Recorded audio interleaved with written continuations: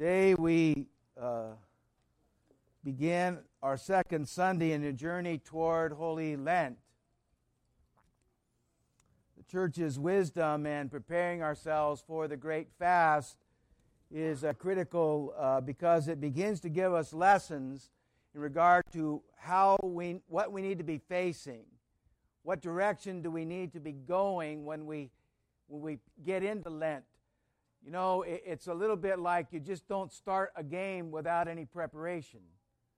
You know, today the Patriots and whose else is that? The Giants are playing, and they have prepared for, months and months for this.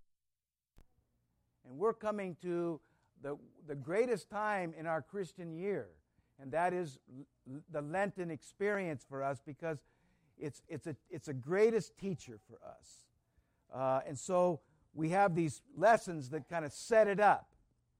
The first lesson is Zacchaeus, and that is, what's our desire? Zacchaeus' lesson, the Canaanite woman, what was their desire? Their desire was for God and His kingdom. Is that our desire? Today, it's a lesson in humility.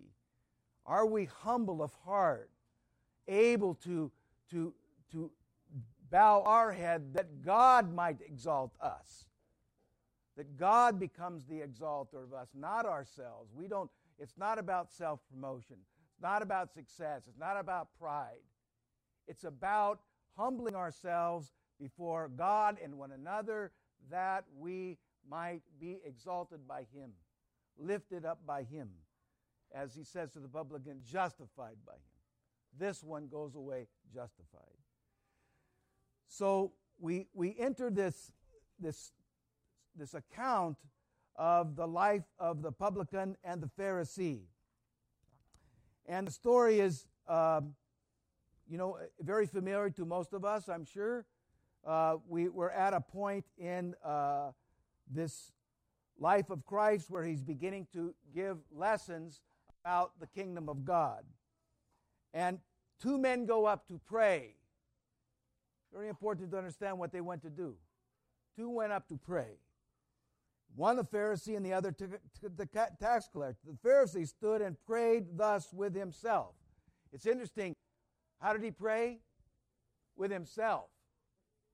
Pray to himself. Not to God, not in a humble way, but just pray to himself.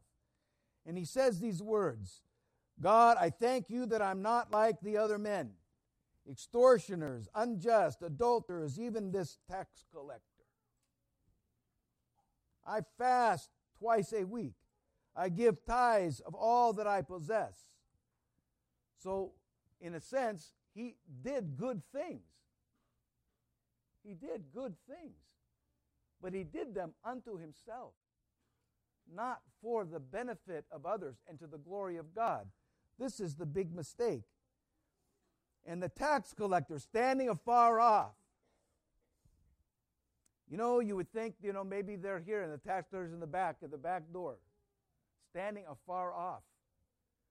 Just thankful that he's able to step in to the kingdom, into the church.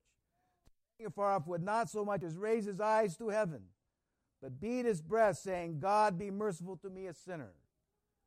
I tell you, the Lord says, this man went down to his house justified rather than the other. For everyone who exalts himself will be abased, and he who humbles himself will be exalted. So we have this amazing lesson of one that just comes. He only had one offering. Prayer, not his fast. He had one offering. What was it? His repentance. It's all he had. I'm sorry. Lord, I'm sorry. One offering. And what did the Lord say about that one offering? He went away justified. Wow. Wow. It doesn't take much. It just takes humility. coupled with the words, I'm sorry, and we can have a powerful experience with Christ. So this humility is a true Christian character, and I want to go through a couple accounts in the Scripture that help us understand humility, because it's sometimes a little distant from us. So what does it mean for humility? I want to read this account from the book of Matthew. The mother of Zebedee, the mother of the sons of Zebedee came, kneeling down, asking something from the master. And he said to her, "What do you wish?" And she said to him, "Grant that my 2 sons may sit one on your right and one on your left in your kingdom." But Jesus answered and said, "You don't know what you ask. Are you able to drink the cup that I am drinking, and able to be baptized by the baptism that I would be baptized with?" And they said, "We are able," not understanding it would mean their own death. And he said to them, "You will indeed drink the cup that I will drink, and be baptized with the baptism that I am baptized, but to sit on my right hand and on my left is not mine to give, but is for those for whom is prepared by my Father." And when the 10 heard it, they became indignant. And Jesus called them and said this. Here's the lesson. You know that the rulers of the Gentiles lord it over them, and those who are great exercise authority over them. Yet shall not be so among you, among us. Whoever desires to become great among you, let him be your servant. Whoever desires to be first among you, let him be your slave. Just as the Son of Man did not come to be served, but to serve. We follow our Master. You know, there's an incredible account of a saint. He's one of my favorite saints. His name is Saint Euphrosinos. And if you go into some kitchens of Orthodox people, you'll see an icon of a saint, and he has 3 apples. This is Euphrosinos. Euphrosinos was a servant, the epitome of servant. He was a very humble monk that was a cook. That's what he did. He just cooked in the monastery. Nobody thought much of him at all. Just simple, humble. And one night, the abbot had a dream. And in the dream, he went to paradise. And he saw Euphrosinos there. And Euphrosinos gave him 3 apples. And he woke up in the morning in his bed. The abbot woke up in the morning in his bed, and next to his head were 3 apples. And he ran down to Euphrosinos and said, "Where were you last night?" He said, "You know where I was." And he left the monastery because he knew he would be exalted by men.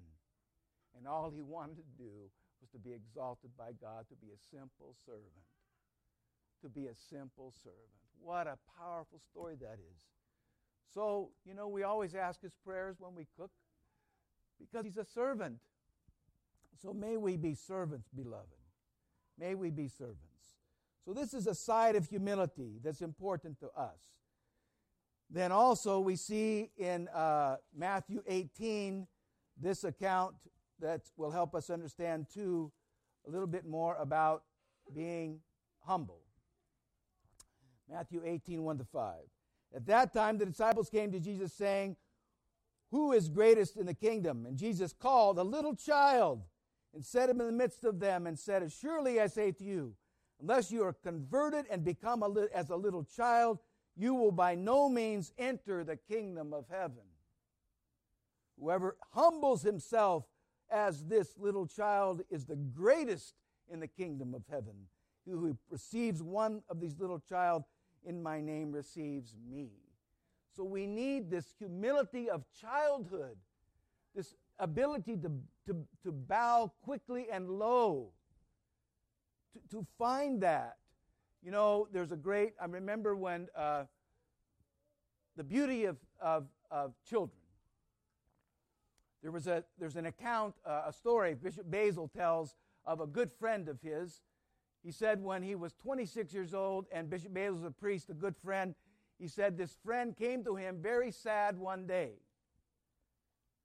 And he said, "Why are you so sad?" And he said, "Father," this is when Bishop Bales was a priest, he said, "Father," he said, "for 26 years, I've seen my guardian angel every night before I went to sleep. And he's not there anymore." He said, Bishop Bales said, "I've never seen my guardian angel." He said, "You have a special thing." You know why? Because he was humble like a child. Humble like a child. Believing, full of faith, full of hope, full of joy. That's humility to us. That humility of a child. That beauty for us to see. So, a very important quality. Childlikeness, simplicity there is important. Then let us turn to the Gospel of Luke and see one more example. And this is the great story of the thief on the cross. Then one criminal who was hanged blasphemed him, saying, "If you are the Christ, save yourself and us." But the other answered, rebuked him, saying, "Do you not even fear God, seeing you are under the same condemnation, and we indeed justly? We hang here justly, for we receive our due reward for our deeds, but this man has done nothing wrong." Then he said to the Lord, "Lord, remember me in your kingdom." First, he accepts his punishment and tries not to justify himself and says, "Remember me in your kingdom." What was the Lord's response? Today, where's he going? "You will be to me in paradise." A humble response. The publican goes away justified. The child receives the glory of God. The thief, not justifying oneself, standing before God, asking just to be remembered, receives paradise. This is such a critical lesson to us. That the joy of the kingdom of God is set in a place where we need to come accepting our faults, standing before God, not justifying ourselves. And when we ask God to be merciful, He's merciful to the point that He delivers to us paradise. Wow! So humility. So not self-justification, childlikeness, and the sense of being a servant, being a slave to one another. So we stand here today, beloved, and I pray that we can touch this great virtue, which the church calls the mother of all virtues. All virtues are built on this one, humility. To stand before God, not justifying oneself, to stand before God as a child, to stand before God as a servant. And in that same way, to stand before one another that way. As a servant, as a child, not justifying oneself. So we have this great opportunity, beloved, today to touch this virtue. May God bless us with it. May we hear these words. This one went away justified by the mercy and grace of God unto His eternal kingdom, now and ever and unto ages of ages. Amen.